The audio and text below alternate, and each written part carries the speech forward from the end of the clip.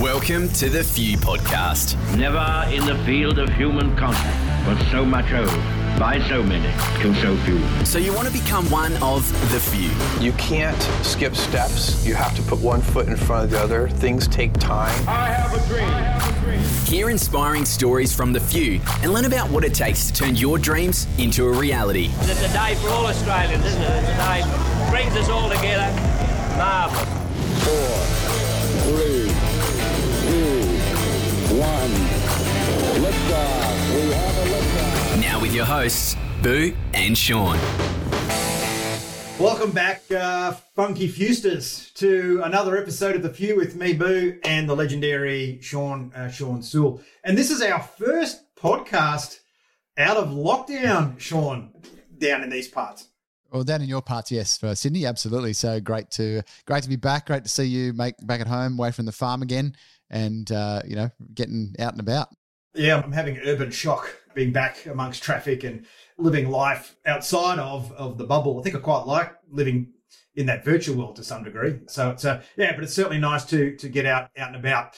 You're back from the Northern Territory. You've obviously only a few days away from purchasing a property somewhere up there, Tennant Creek wise, relocating. Well, yeah, some of the government guys that I met up there as part of October Business Month did 4 keynotes went to and from NT 3 times in 3 weeks. So that's been a bit of a hike, but it was great. But they said, we're going to call you a temporary NT resident, given that I spent so much time there. I spent 2 months in the NT this year already. So, yeah. Nice to see you in the NT, mate. Okay, guys, look, I'm super excited about today's guest, who is well and truly living a deeper purpose. And I guess using that deep purpose to drive his business as an entrepreneur into well and truly into the few stratosphere. So really excited to have a TEDx speaker, entrepreneur, advocate for all things reconciliation. We today have on the show Dion. Dion, now, it's always an issue with vowels. Devow or Devow? Devow. Devow.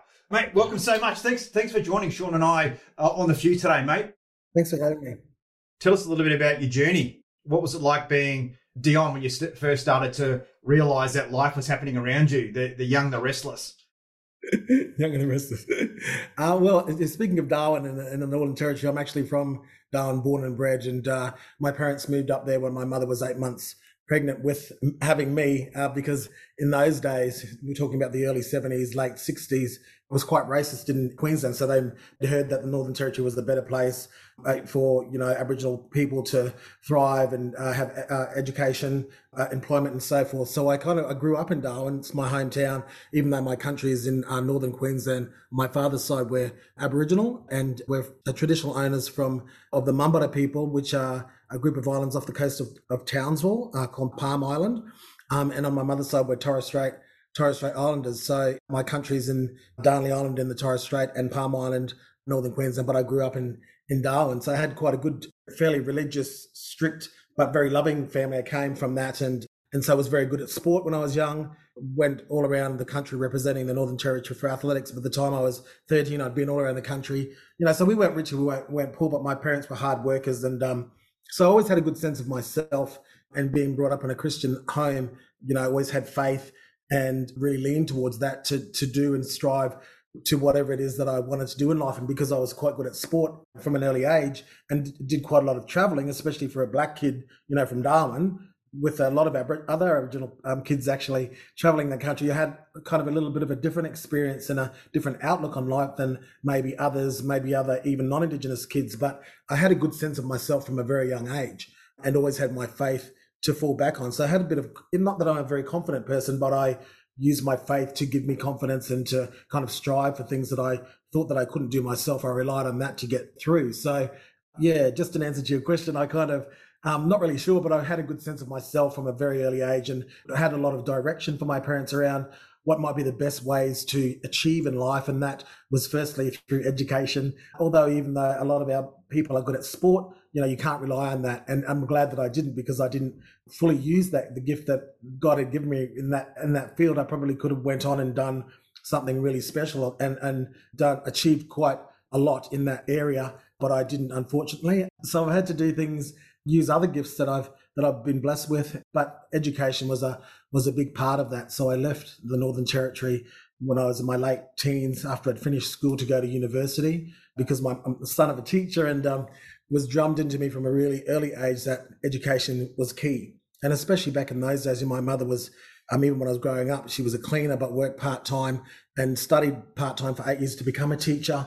And I really saw how, even though we weren't poor, it really changed the socioeconomic status of our household overnight by her attaining a degree. So I had really kind of first-hand experience of seeing how an education can change people's lives, especially from that a household perspective.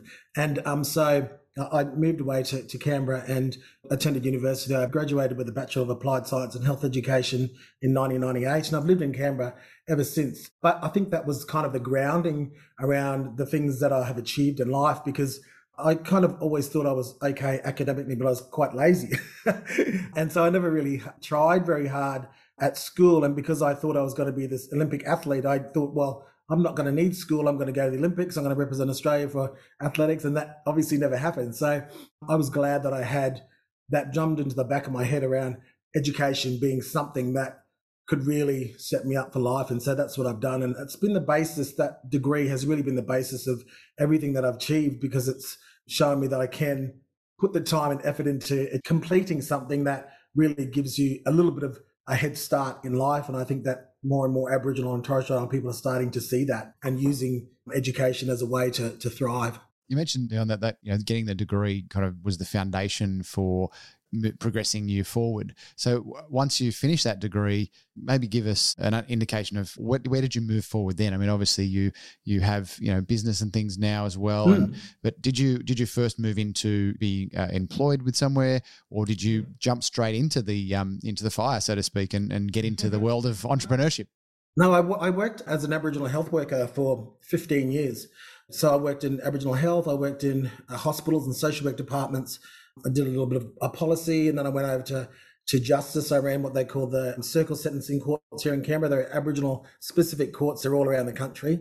And those courts are all about reducing recidivism rates for Aboriginal people in the justice system. So you work with the magistrate and a group of elders to come up with a culturally appropriate sentencing options for Aboriginal defendants instead of throwing them into jail, especially for petty and minor repeat charges.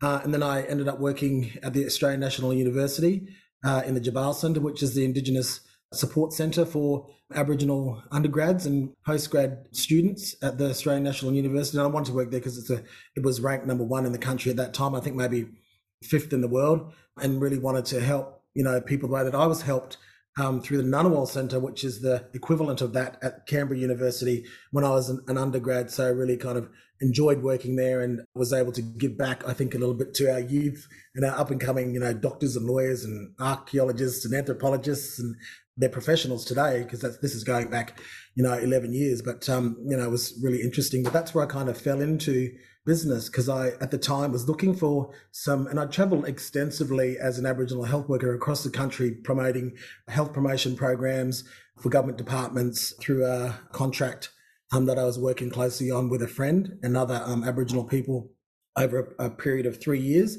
And I just saw, the clothing, the promotional materials that we were wearing, how that really resonated and connected with the Aboriginal people and communities that we went to, because it had Aboriginal design and themes and colours and so forth. And I thought, when I come back home and when I come back, I'm going to look for some Aboriginal clothing online, because it kind of really gives you a sense of pride when you're wearing something. It doesn't matter what you wear, if you're wearing something that looks good and makes you feel good and makes the day that much better. So I was looking for this Aboriginal clothing online, and this is going back over a decade. And at that time, there wasn't many Aboriginal clothing labels around. There's probably 3 in the country at the time. And so I looked online. I thought, none of them were really my taste, because I've got my own kind of style and whatever.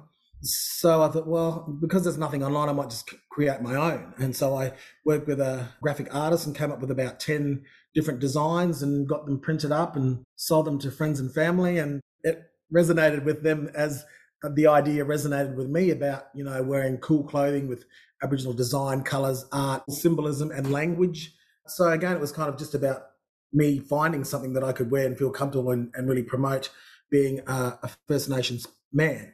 But again, it resonated with other people in the community. And so then I got a basic website, and that kind of was the start of the creation of my first business, Darkies Designs. And I purposely called it Darkies Designs because I've always been really proud of the fact that not only am I Aboriginal, but I'm dark skinned. And growing up, I'd get teased a lot because I was always the blackest one in the room, and which is fine. It's like, this is from my own mum, and that was cool. But I kind of thought, well, why are they always giving me crap about the fact that I'm dark? I love being black, and there's no mistaking. It's like, and don't get me wrong, I wouldn't really care what shade of black I'm, but we all come in different colours and shades, and so dark is kind of a bit of a way to say, well, I'm Aboriginal, but I'm also dark skinned, and I'm really proud of that. And I think most Aboriginal people are, and some of the designs that I've created over the years have really given people, especially Aboriginal people that are lighter skinned, the opportunity to be able to promote the fact that they are Aboriginal without saying it and having people question that.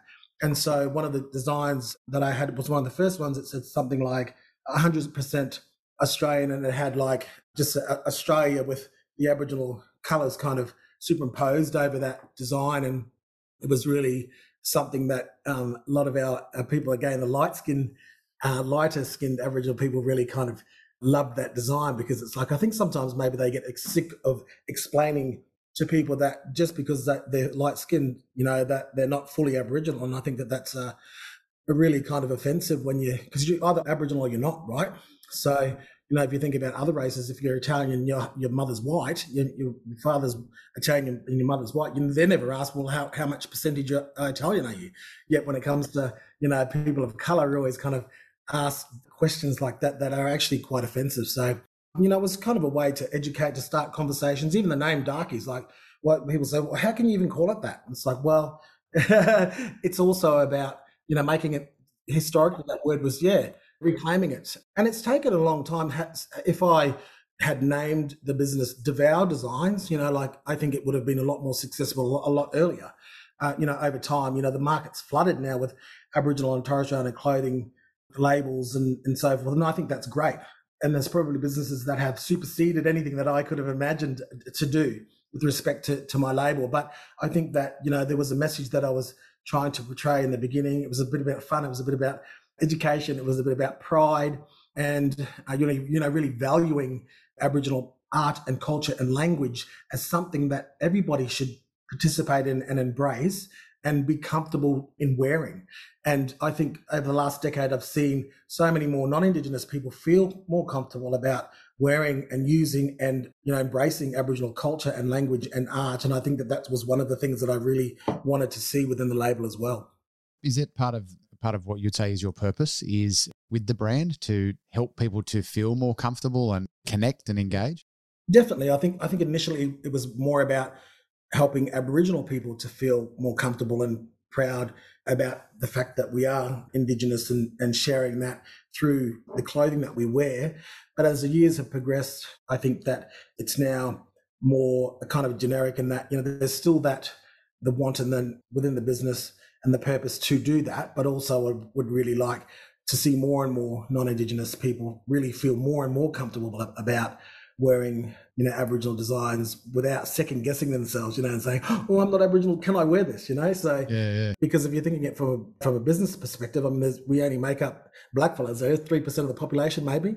So if I'm only selling to them, I'm not going to make any money. So do you know what I mean? Like, I'll still make money, but we want to be able to, broaden our horizons and expand to all of Australia so that, everybody is supporting Aboriginal businesses and everybody is buying Aboriginal themed and designed and products. Business has become such a big thing in the last, say, I think 5 years from what I've seen.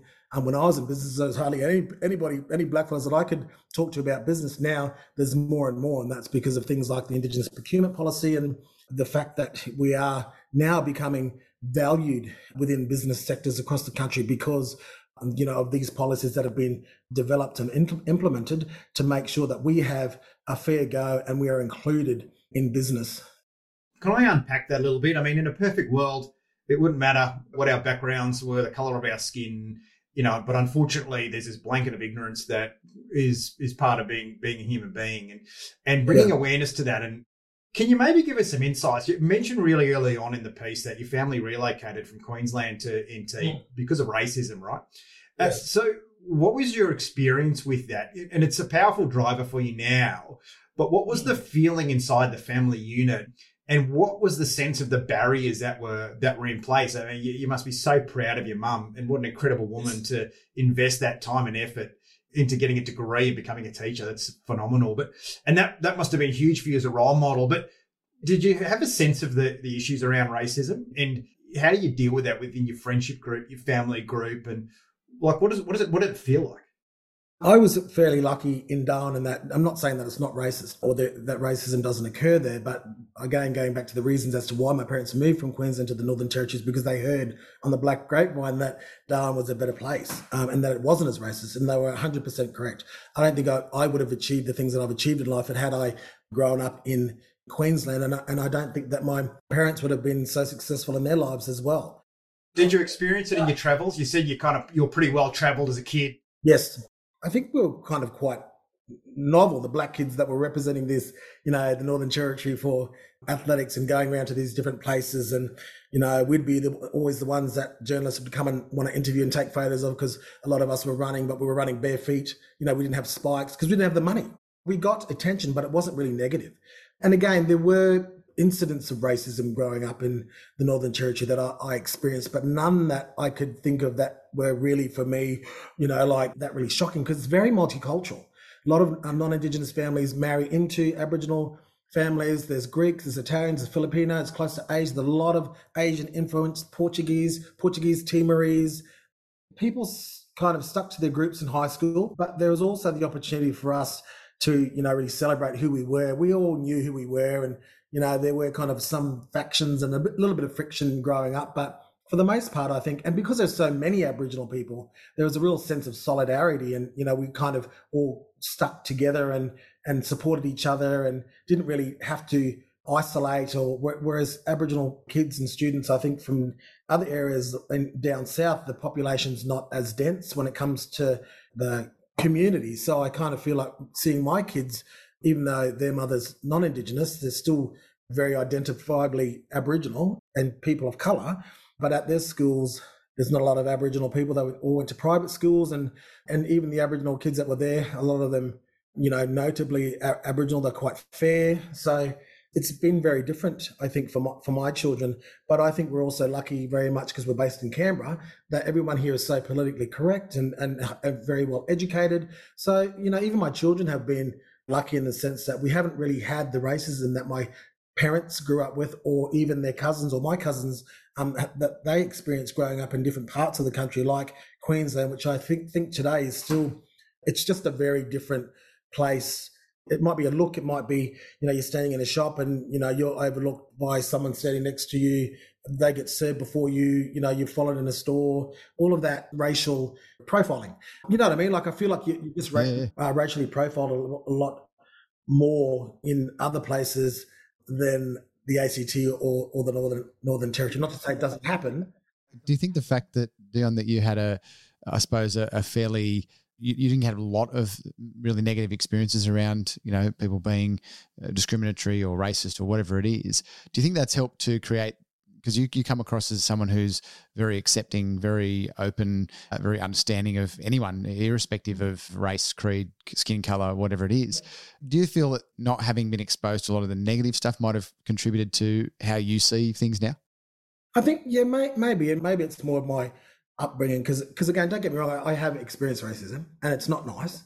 Sometimes it's more overt than covert, but I can't get away from it because I'm black. So wherever I go, I'm racially profiled. You know what I mean? And I do remember being followed around from store to store in Darwin as a 9-year-old. I remember I was buying presents for my parents' birthdays that were coming up soon. They're 2 days apart. So I was going from Kmart to Coles, where we had 2 shops. Kmart to go, I was looking for stuff, and there was this woman following me, and I'm thinking, what is she following? Who do I know her or something? Anyway, I was halfway outside Coles going back to Kmart, and she pulled me up and identified herself as a store detective. And I had to show her all the things that I'd bought, and I had to produce receipts. And I thought, well, that was weird. But so, not a good thing. I was thinking, lucky I didn't steal because, she was right on me. And I said, I think I asked her, why why was she asking me these questions about whether or not I bought something? And she said, oh, we were looking for someone that had your description. So obviously a black kid around about my age, you know what I mean? So it's just like, hello in Darwin, every second person looked like me, you know?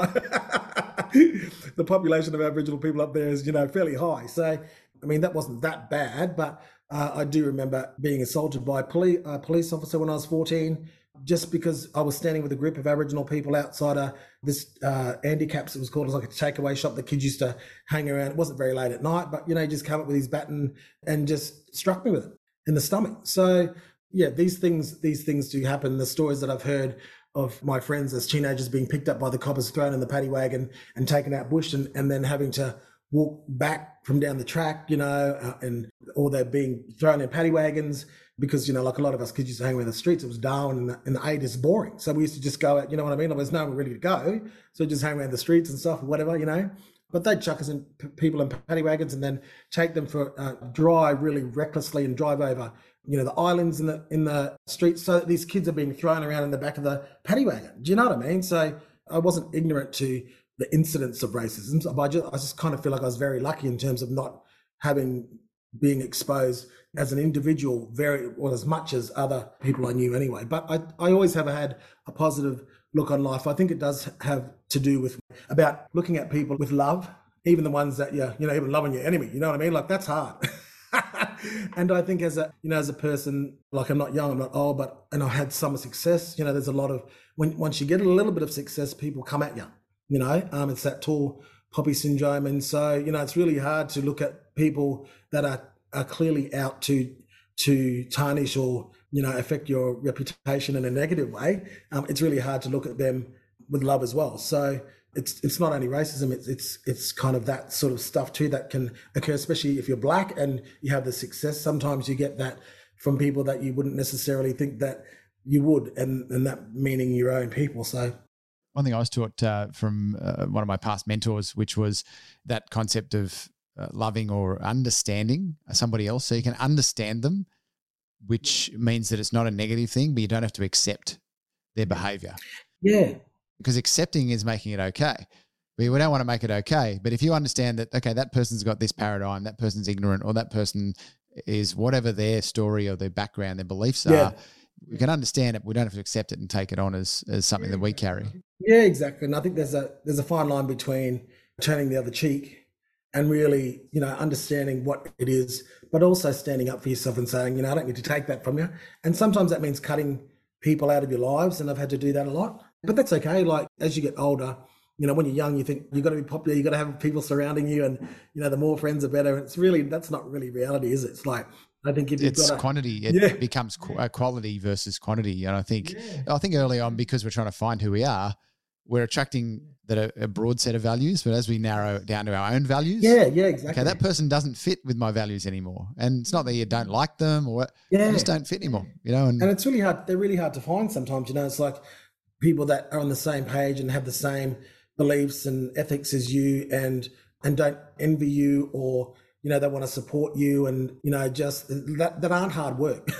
So I don't think anybody should be, you know, I don't think friendships should be hard work. So no. Marriages, because you have to, that's your part. You put the time, you make the time and the effort to do that, because that's a commitment, you know. But I think for friends and relationships outside of that, if it's hard, then I think you just need to really rethink, well, is this good for me or them? Maybe just say, see you later, bros. That's it. You both got to get something from that. If it's a give and take situation, then it's time to exit. Who has time for that stuff? I certainly don't. It's like, I'm flat out scratching. So, but yeah, does that answer your question? I can talk Absolutely. a lot. It's very long-winded sometimes. That's good, mate.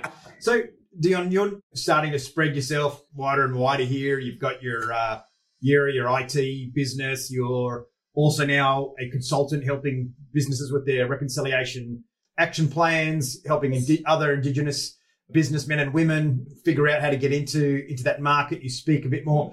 What do you see as some of the biggest barriers to understanding when it comes to reconciliation? Are people fairly positive and embracing everywhere you go? Are there elements where people are like, what are we doing this for? What's some of the experiences and what can we learn, like, as a population around the importance of reconciliation and how to be conciliatory in our approach to the First Nations people? Look, I think there's a little bit of that. I think there's a little bit of ignorance. I think there's a little bit of uncertainty. I think there's a little bit of self-doubt when it comes to, but there was also a lot of goodwill. People just don't know how to do it. So when you're talking about reconciliation action plans, I think organizations and businesses understand now that they're providing programs or services to that particular part of the community, which that being First Nations people, that it's probably a good framework to have in terms of being able to connect. And that's what is one of the amazing things, positive things about having a reconciliation action plan in your organization or your business, is that you can have all of these different ways to be able to connect with the Aboriginal community, whether it's locally or nationally, and use that as a way to be able to celebrate things like NAIDOC, Reconciliation Week, whatever it is that is kind of happening in the Indigenous space when it comes to any sort of celebration, even Australia Day, because there's still a lot of contention around what do we celebrate? You're black, you're white, you're half black, you're half white. What do you celebrate? Australia Day or Invasion Day? But, if you don't have a platform or a framework or something to work from in terms of being able to talk about these issues or participate, then it's very hard. So, reconciliation action plans are a good way for non-Indigenous organisations to do that. And it doesn't matter if you don't know what you're doing. It's about the fact that you're creating something and implementing something within your organisation or your workplace or your company or your department that allows you to be able to develop things, to be able to interact. And that interaction can help with community engagement, a relationship building, employment, other programs that are around celebration of events like what I've talked about, NAIDOC and Reconciliation Week and so forth, Australia Day, getting advice about how you can tailor your programs and services or your business to be able to have more Aboriginal people in any kind of line of business, or to be able to get them to understand how they can participate in your program or access your service. And I think that what I found is that, especially in business, because Aboriginal people are becoming more prevalent within the business sector, and that sometimes even tenders within government departments will be asking questions about, when businesses are applying for these jobs or contracts or grants, do they have there's certain criteria around what's your involvement with the Aboriginal community? Do you have any Aboriginal employees? Do you have a reconciliation action plan? It's becoming embedded in everyday mainstream life, and that places value on Aboriginal people and our participation, whether that's as an employee, whether that's as a business partner, whether that's as a consultant, even having that connection that gives a company the opportunity to say within their work and what they're doing with respect to their business, that there is some interaction with Aboriginal people and that they are making impact in a positive way. So I think it's really important. And I think as we go along in our journey towards reconciliation, that understanding the value of Aboriginal and Torres Strait Islander people and our culture will become more prevalent. And even if it is at the moment, the fact that it's becoming more embedded in business and that people have to participate, I don't see that as a bad thing, because in the process, they're learning about Aboriginal people and they will come to value our culture. And I think that there's this perception out there in contemporary Australian society that our culture is dead, that there's not many Aboriginal people around it, but we're becoming stronger and more educated and participating in every area: health, education, justice, business, in all the different areas and disciplines. And as time goes on, we're going to become more and more skilled, more and more professional, more and more successful in every area. And that's including the arts and sports and things which we already thrive and do well at in anyway. But I'm looking forward to a day when non-Indigenous Australians, all non-Indigenous Australians, really value Aboriginal and Torres Strait Islander peoples and our culture and really embrace it as part of being Australian. And I think that's what reconciliation is all about. We can never go back to the way that it was. And I think the word is kind of misleading when you're talking about that. But, we've been on this journey for over 20 years now. So, let's not fix what's not broken. It's a word, right? But it's a way and a vehicle for us to use to bring people together. And that's what I really like. That's what I really love about it, actually, and especially when we're talking about business. Yeah, one of the things that, and you used the word before, Boo, ignorance. And I recently was in the NT 3 times for 3 weeks, as I think I mentioned earlier, either before we started the podcast or earlier in the podcast, and visited Nullarbor and went to the Culture and Arts Centre there. And one of the local artists was actually talking about it, and he said, look, because I didn't understand that the imagery that they're painting onto, didgeridoos and other objects has actual meaning or language or something to it. I had no idea. And he said, the thing is that, and I was showing, a lot of interest in it and trying to get him to, he said, I see that there's two ways people can look at this. They're either willfully ignorant, so they're choosing to be ignorant, or they just don't know what they don't know. And when I look at it that way and as you're saying there about the whole reconciliation process is, I have not had a lot of exposure to the Australian Indigenous culture at all. Like, it's just not been something, being born in Melbourne, growing up in Sydney, I started to get exposed to it 3 years ago when I went around Australia in a caravan. So it started to open my eyes to, okay, interesting. And there's this artworks and there's this heritage, there's the way that the culture started to work, but only very surface level. And as you say, I think as people get more understanding, more knowledge and a feel for the culture itself, it'll build that respect. It'll build that thing of saying, wow, this is thousands of years old, this culture, or tens of thousands of years old. This culture is just incredible. It's got this history. This is how things were passed down generation to generation, communicated. This is what art's about. And I think those things, it's that naivety, it's that lack of being exposed, I suppose, just not knowing, that is creating a gap, like an us and them separation. Yes, and I think that's what I was kind of talking about earlier about being brought up in Darwin. Even the non-Indigenous people there, because I've been exposed to Aboriginal people and culture, they're a lot different to the people down south. And when I remember in my first year of university, one of my first classes, well, actually it wasn't my first class, a few people had said in that first year, "Oh, you're the first Aboriginal person I've ever met." I thought they were joking. Like, seriously. Then after the third person said, I said, "Oh, these fellas are," and I felt myself, well, you ain't the first white person I've met. You might be the craziest, but like, I had this weird experience when I was cycling from north to south in Vietnam in the Ho Chi Minh Highway, which was only just opened. And as I was riding my bike there, people would just stare, and they'd be on their mopeds, and all the Vietnamese for like 2 hours, just following you, staring at you and grabbing the hairs on your arm. And for me, that was the first time I'd ever felt like I'm the only one of who I am. And it was a kind of a surreal experience. But what was it like when you moved from your family, your comfort zone, there's clearly something driving you to make these decisions, right? Because it's anytime you're going out there and you're being the only one, you're risking something. I know you've got a positive mindset, so clearly you're a bit like me, Sean. Who gives a fuck if someone thinks something? But what can you share with other people who might be afraid of that? I'd say to just go for it, because sometimes people are so comfortable and they don't want to leave their little space of comfort. But it really restricts you in terms of your learning and education and knowledge and experience and just your development as a person, as a human being. And I think even though I was driven because my motivation was to get a degree, right? So I would probably have gone anywhere to get that. And there was just less distraction for me if I did it somewhere else. That was my thinking. So I would encourage people to do it, because it's like, I never, ever really look back. And I'm not saying that Darwin is a terrible place. It was, like I said, had I not been brought up in Darwin, I wouldn't have had the experiences that I'd had that were so positive as a child, as a First Nations person, as a dark-skinned Aboriginal and Torres Strait Islander man growing up in a place such as the Northern Territory.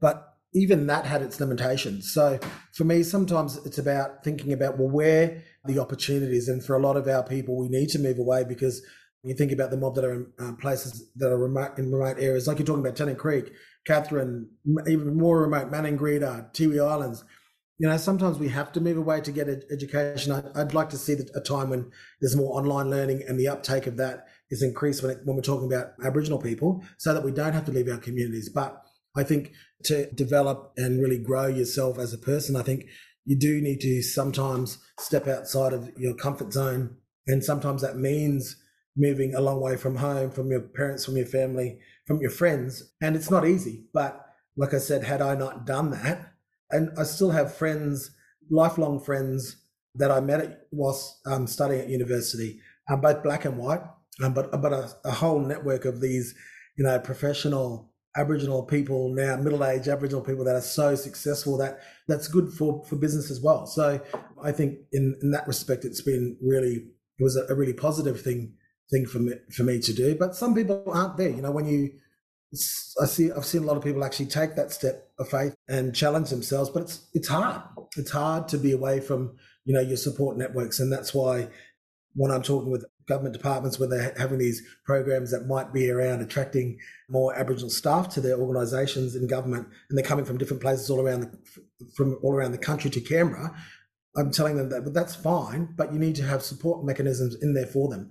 Line them up with an Aboriginal mentor. Make sure that they have access to, what's happening with respect to Aboriginal, celebrations within the community. Making sure that their managers understand a little bit about Aboriginal culture. Making sure that those non-Indigenous staff do some cultural awareness training, and just try to understand what are the ramifications of an Aboriginal person living away from country when there's a death. Like they're going to be out of the workplace firstly because it might take 2 days to get home, and then in some Aboriginal cultures, they're dead out and buried for a couple of weeks. So that means that you'll be out of the workforce for, that staff member's gone. That places more pressure on your team. So if you don't have an understanding of that as a manager, then you're going to be saying things like, oh, they're going walkabout. You know what I mean? Which is really derogatory and disrespectful and racist.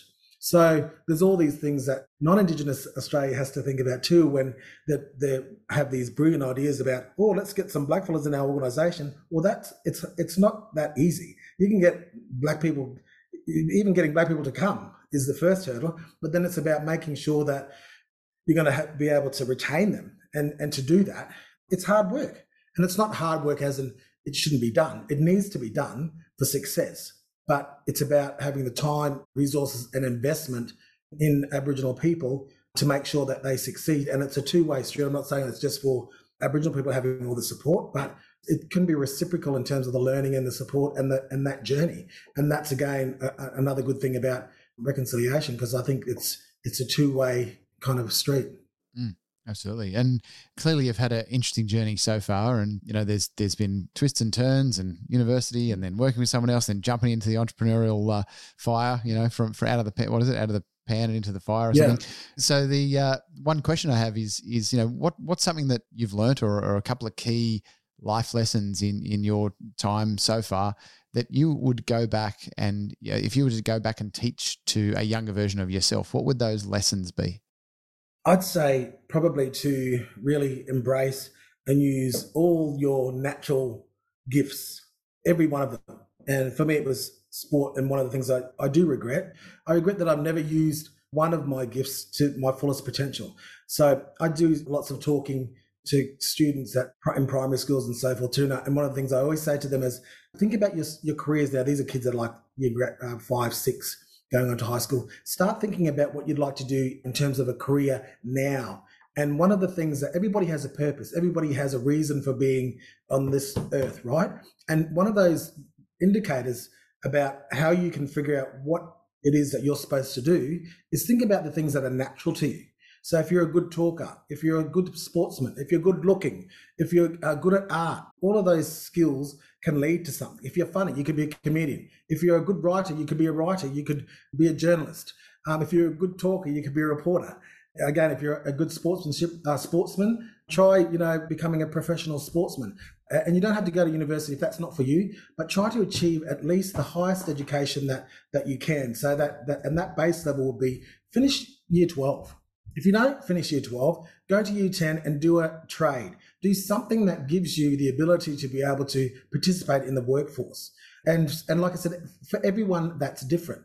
But if they don't start thinking about those things, like if you don't think about earlier on, if you're good at maths or you're good at science or you're not picking specific, subjects around, furthering your career into the future that might get you into university, then you're going to be left behind. Or you'll be like, oh, far out, I should have done that, but what am I going to do now? So, and again, identifying those things that you're good at are easy in yourself because you enjoy doing them, So I would say to people, identify those key things that are natural to you, that are easy for you to do, and maybe use them as a way to secure or work towards a career further on down the track in your life, because you have to work for a really long time, and there's nothing worse than dragging your ass out of bed every day to go to a job that you might not, a shitty job that you're maybe not getting a lot of money for, that you hate doing. Why not do something that you enjoy? Why not do something that comes natural to you, and that when you go to work, it's not like, it doesn't feel like work? Because even when you enjoy stuff, there's always those days, right? There's still plenty of time in your own business and anywhere else where it's a shitty day. But at least if you enjoy it and you want it, it helps motivate you through those. Exactly. It's like, I'm a good talker. So, and I get paid to go and talk to people. It's like, I love that. And they get paid me as well. So that's one example of how what I use to say you can make a lot of money doing really positive things, doing something that you enjoy, something that you're good at. So that, again, going back to every day, you don't have to wake up and go, oh my God, I'm going to have to go to work today. I hate my boss. And it's like, I hate what I'm doing. And it might not be that you do that forever. And a lot of people will do the same thing in terms of a career for their whole lives. But I'm talking to these kids, but you might chop and change like me, going from health to education to justice. Now I'm a business person. And amongst, other things, being a father and whatever, and some of the things that I do, some of the programs that I run around becoming a business person, an entrepreneur, and supporting other people to do that gives me a great deal of satisfaction and pleasure. And, it's kind of like all the skills that I had being an Aboriginal health worker, helping people to access health and all that sort of stuff, and community development, all those skills that I've attained have now transferred over into business. And so I'm still helping people. I'm making money by doing that and affecting people's lives in a positive way and bringing black and white people together through business. And there's all these, do you know what I mean? So it's like you might change your career path, but those basic core skill sets are still there that you really can be really good at. And you can use that wherever and whatever you're doing in life. And that really is a key strategy for success. And so it's like a lot of the things and a lot of the achievements that I've done is like, really, they're giving me an award for what? For that? It's not like I was, going out to do it for that. It was just something that I thought about doing and creating. And it's cool, but, you don't expect. But I think that that's a real way to validate that you're on the right path, I think. So I look for those signs. And I always look for opportunities. And that's another thing that I say, look for opportunities. Don't let any opportunities pass you by. And if they do, look for another one. The only thing that will stop them from doing what they want to do to succeed in life is themselves. So if you tell yourself you can't do it, then no one else is going to help you to do it. And you have to work hard. Nothing is going to be given to you. You have to work hard first, and then something might be given to you, but it's not after you putting in the hard yards. And I think, especially when I'm talking to Aboriginal kids, that's really important for them to understand. And when I'm talking to black kids specifically, I say to them, understand who you are and your place in the world and how valuable you are, because you're an Aboriginal person, a First Nations person, and you are part of the oldest living culture in the history of mankind. And that's something that no one else can take away from you. And you need to be proud of that, and you need to understand that how powerful that is and how important that is and how important our culture is, and learn as much as you can about it and share that with your friends, share that with your family, share that with your children, because, we need to be able to maintain our people and our culture and really promote that and be proud of it and share it with others, because it's a really precious, valuable thing that other people might not understand totally. But if you stand up and be proud and understand that you are part of this oldest living race in the history of the world, then, understanding that is a good thing. And it really can set you up in terms of being a confident person and really being able to understand, your place and your space and who you are in the world. It's really important. And that wraps up another episode of The Few. Thank you to our partners, Afterburner, for team building, development and alignment. We understand now how important it is to have the right people around you. Get them on board with where you want to go. Momentum Media, the largest industry publisher in the country, connecting your business to the Australian community.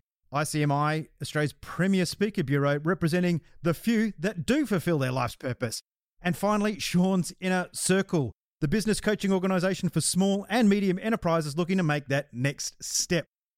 Thanks again for listening in and downloading today. Please leave a review on whatever platform you are currently listening to this podcast, and reach out to our partners who can help you make the transition to the few. That's awesome. That's amazing, Dion. Thanks for sharing that. I mean, you're irrespective of skin color and background, you're clearly a fantastic role model, and you've embarked upon that journey to become a holistic human in terms of learning, putting yourself out there, trying new things. And you embody everything that is being one of the few. Really appreciate it, Dion. Thanks for having me. Thanks so much. Really appreciate it. Cheers. This has been The Few Podcast with Boo and Sean. If you've got value from this episode and you would like to support us, please share it with your friends. If you're posting this on social media, use the hashtag #TheFew so we can see who's listening. The Few Podcast is recorded at Momentum Media in Sydney, Australia. To listen to more episodes, visit us at fewpodcast.com and make sure you subscribe so you never miss an episode. Dream big, keep pushing, and one day you can become one of the few. We'll see you next week.